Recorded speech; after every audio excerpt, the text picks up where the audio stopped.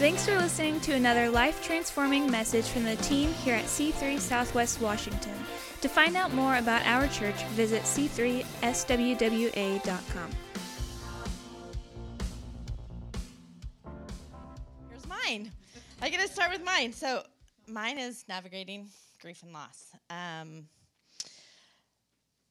I'm going to just pray that the Lord will just open up new understandings in each and every one of you through this process. Grief and loss is a story that we all are going to, write out through our journey in life. And we all are going to go through it in some way, in something, Lord. And we just ask that this would be impactful to each and every one of them in a mighty way in Jesus' name.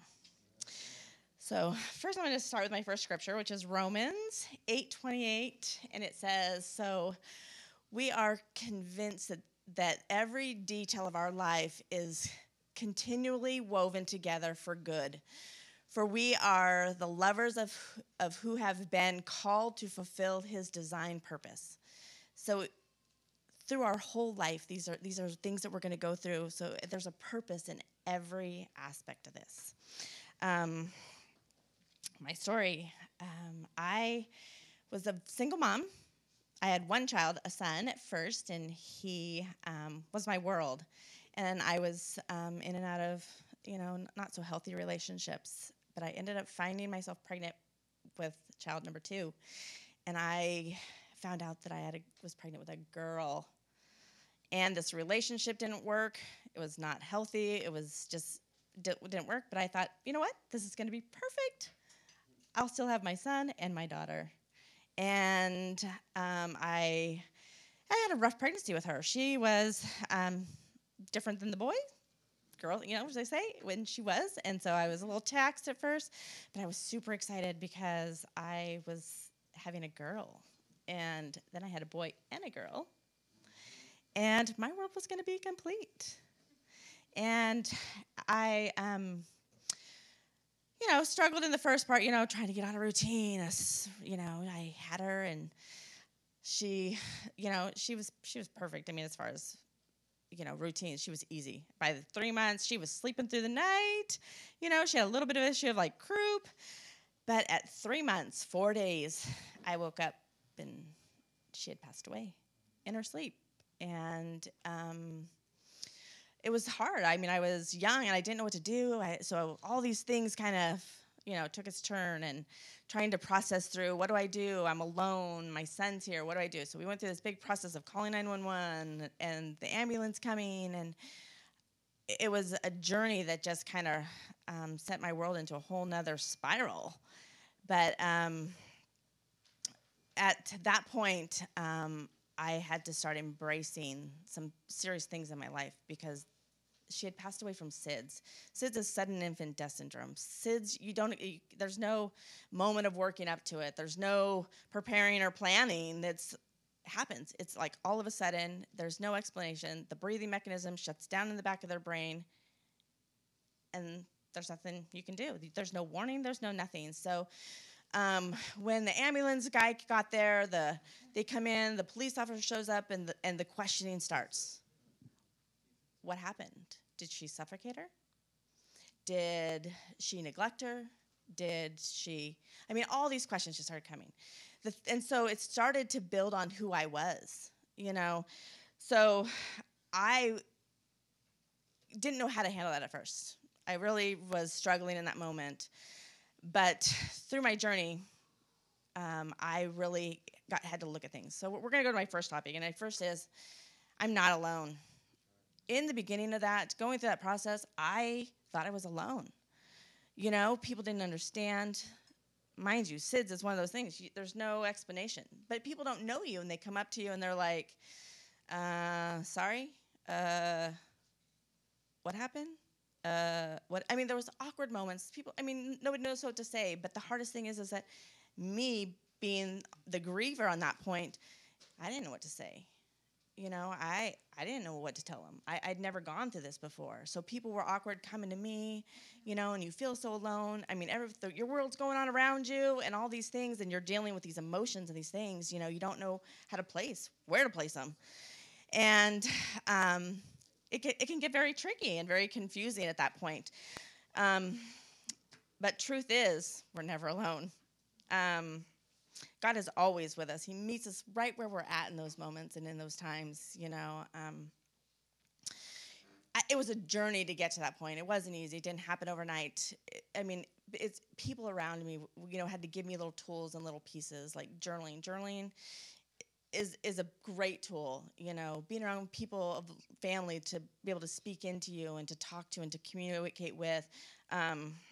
Me being able to talk was my biggest helper. If I could tell you my story, I did in those moments because it helped me process and work through.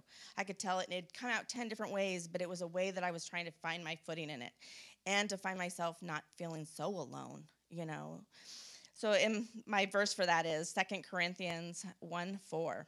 He always comes alongside us to comfort us in every suffering so that we can come alongside those who are in any painful trial. We can bring them the same comfort that God has provided upon us.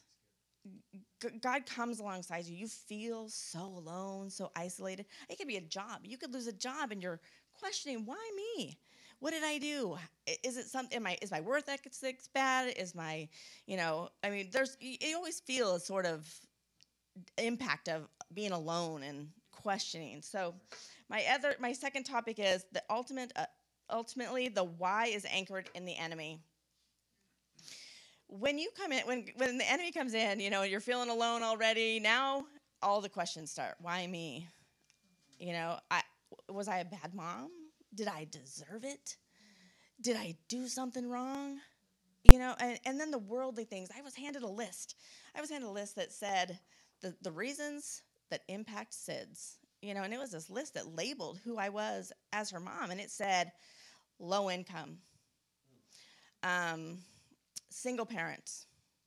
It was a list. And this list, smoking, drinking. It was just this horrible list of things that had nothing to do with who I was. But it impacted me to a point where I wore those labels because it was given to me as a result of what happened in my life. And we can do that. So, not even realizing what we do to people sometimes, and we can say things that kind of label them or put them in a place, so we need to understand that the world might say things, but God totally changes those labels into things that we could never imagine. So my scripture for this is Philippians 4:7. And the peace of God, which surpasses all understanding, will guard your heart and your mind in Jesus Christ.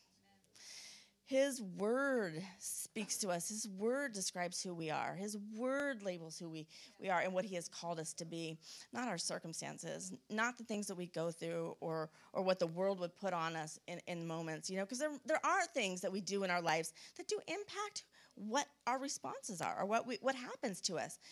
But it doesn't define us. It doesn't. So, trying to remember, okay, I'm not those things. I'm not alone.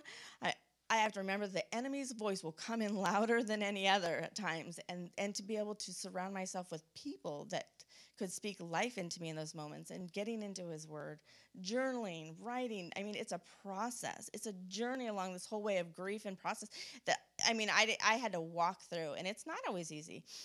Thank God for church family and people that do speak into you. But so my next is in his healing, or he is healing me. Going through this journey of loss, you feel shattered, broken. There's many different things that impact how you feel, from the loss of jobs, and then my list of things that I was handed, but God always, a surgeon that just intricately just comes in and wields the scalpel and starts to mend those areas in our lives. He had done some amazing work in me through this process, and people are like, oh, I'm so sorry for your loss. But I can honestly look at every one of you today, and I can tell you I would not have changed it for the world. And it is the most amazing part of my story. Her death was the thing that put me in a place to receive what God had for me. If I would not have went through what I went through along my journey, it would not have, made me who I am. It's part of an amazing piece for me, and I wouldn't trade it for the world. Yes, I love her. Yes, I miss her. But it doesn't change the fact that I am an amazing person because of what she impacted in my life. So, and I'm kind of going off from my notes because I really wanted God to lead what I said to you, what was impactful for this moment. Because the thing is that there are many different things that we face during grief and loss, and every one of us are going to come up against things that we are not going to know how to deal with. We're not going to know, how to get through it, how to heal, how that impacts. So in Psalms 147:3, he heals the brokenhearted and binds up the wounds. He is the one, if we allow him into our story, into our journey, into every aspect of what we do, he begins to use what our obstacles, the things that we come up against, our loss, our grief, to impact who we are becoming. I mean, our scars define us. My pain can serve someone's hope. What I have gone through is so impactful for the people that come into my life, because if you ever have a time to sit down with me, I'm going to be the first one to tell you a piece of my journey. It might not always be about the piece about losing my daughter, but there's a lot to my story that God is using to define my church family from where they are.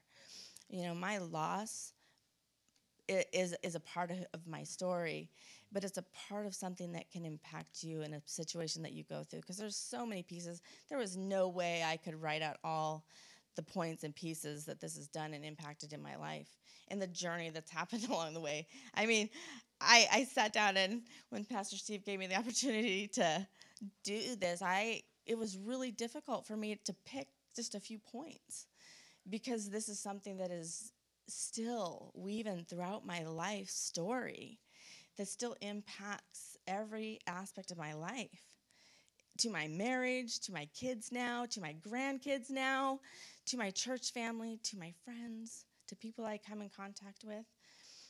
It's a part of what God is doing, which brings me to my last verse, which is, again, the first one I started with was 2 Corinthians 1:4. He always comes alongside us to comfort us in suffering, so that we can come alongside those who, in any painful trial, we can bring them to the same comfort that God has provided upon us. That's the thing. My grief can be your hope. Because if I can share my experiences, my trials, my grief, my loss, it can bring you hope in a season that you didn't know how to find that hope. And if I can encourage any of you, you guys all have a story. Your situations and things that you have gone through are pieces that continue to impact people's lives. Somebody needs to hear what you have. Somebody needs to know. Thanks for listening. To find out more about our pastors, leaders, and what we do at C3 Church, visit our website at c3swwa.com.